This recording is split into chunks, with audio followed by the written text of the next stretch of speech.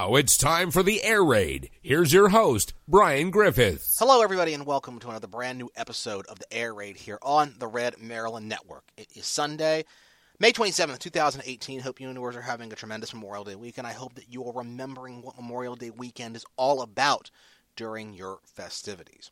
Before we get too far down the road, I do want to remind you that the Red Maryland Leadership Conference is coming up this January 26th, Saturday, January 26th, 2019, at the Doubletree Hotel in Annapolis. Lots of great speakers already lined up. Anne Arundel County Executive Steve Hsu, Senator J.B. Jennings, Senator Steve Hershey, Delegate Nick Kipke, Delegate Kathy Shalega, and a whole lot more are on the way. Go to redmarylandconference.com. That's redmarylandconference.com. And you can learn all about how you could attend the Red Maryland Leadership Conference. I want to talk about life right now, and I'm talking about overall human life. Far too many people right now are minimizing the importance of life and the respect for life, both from conception until natural death. And a lot of this has to do with politics. We saw over in Ireland how the Irish actually voted en masse for human slaughter. They have voted to legalize abortion in Ireland. We could do an entire show about cafeteria Catholicism, about people who don't understand that you can't be Catholic and pro-abortion. But we could do just a whole set of shows on that. But I want to look at two things that are going on here in the United States, and two issues that just show the lack of respect of human decency and the lack of respect towards human life. The first is this story regarding the separation of parents and children who are entering this country illegally. First off, far too many people are trying to politicize this instead of looking at the big picture. So many of the tweets, so many of the Facebook messages I've seen, so much of the banter, if you will, about this issue has been related to people who are mad at President Donald Trump. They're screaming up and down about President Trump and about what he is or is not doing. Of course, what people forget is the fact that the instances that we are discussing right now actually occurred during the Obama administration. It was the Obama administration that put in place the policies that separated parents and children who had entered the country illegally. It was the Obama administration that put forth the policies that meant they lost track of where these kids were. It's the Obama administration that put some of these children with human traffickers or people who are histories of abusing people. The problem is the fact that you get these resistance types who are more focused on scoring political points on Donald Trump than they are with the actual kids involved. That's how you can tell. That's one way that you can tell how people, how people value life. For the people who are the resistance types, the people who are jumping up and down about Trump, they don't actually believe that the lives of these children or the lives of these illegal immigrants are all that meaningful. They only care that they can try to dunk on the Trump administration. And it goes to show you a general lack of respect of life. Yes, that lack of respect of life does partially come from the left's insistence on having abortion on demand. Yes, it does come, in fact, partially from the left's insistence that there should be euthanasia on demand. But a lot of it has to do with the fact that the left, the resistance types, prioritize politics over people regardless of the situation and regardless of the circumstances. Now, let's take another direction. Let's talk about something else that happened in the past week. And that is related to the David Hogg kid down in Florida. David Hogg and his people decided they were going to have, quote, a die-in, unquote, at a Publix supermarket. They're doing this because Publix corporate gave money to a politician who has a good rating from the NRA. Okay.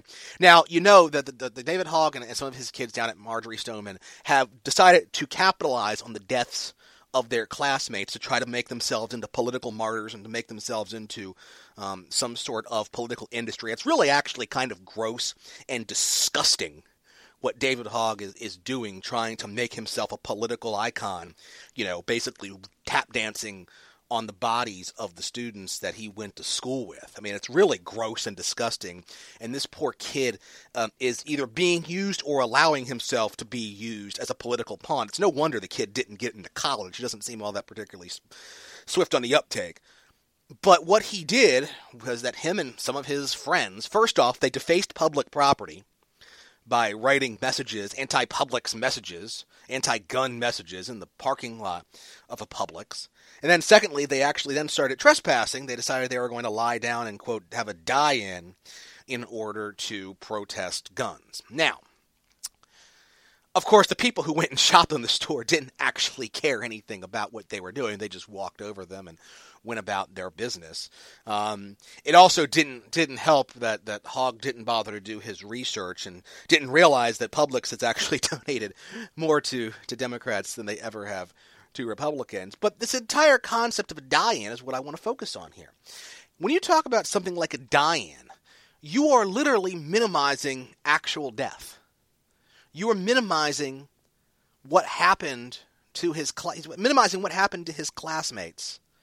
in the school on that fateful day. And he's doing it all to try to dunk on Republican politicians who don't support his radical communist gun control agenda. The fact that he has been given basically a free pass, he's never actually been fact-checked, he's never actually he's never actually been challenged. The networks just give him free pass to say pretty much whatever the hell he wants to say, whether or not it's true or not. And again, they're given a free pass over this entire issue of a die-in. Okay?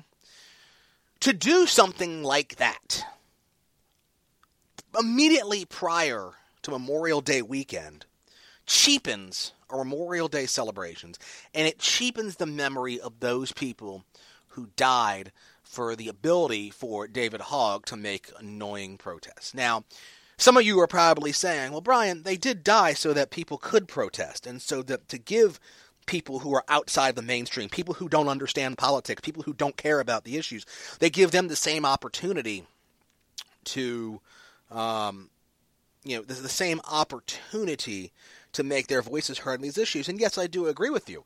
But that doesn't necessarily mean that this entire situation doesn't cheapen their deaths, because it basically says that people can just pretend to die to score political points and to dunk on their political opponents.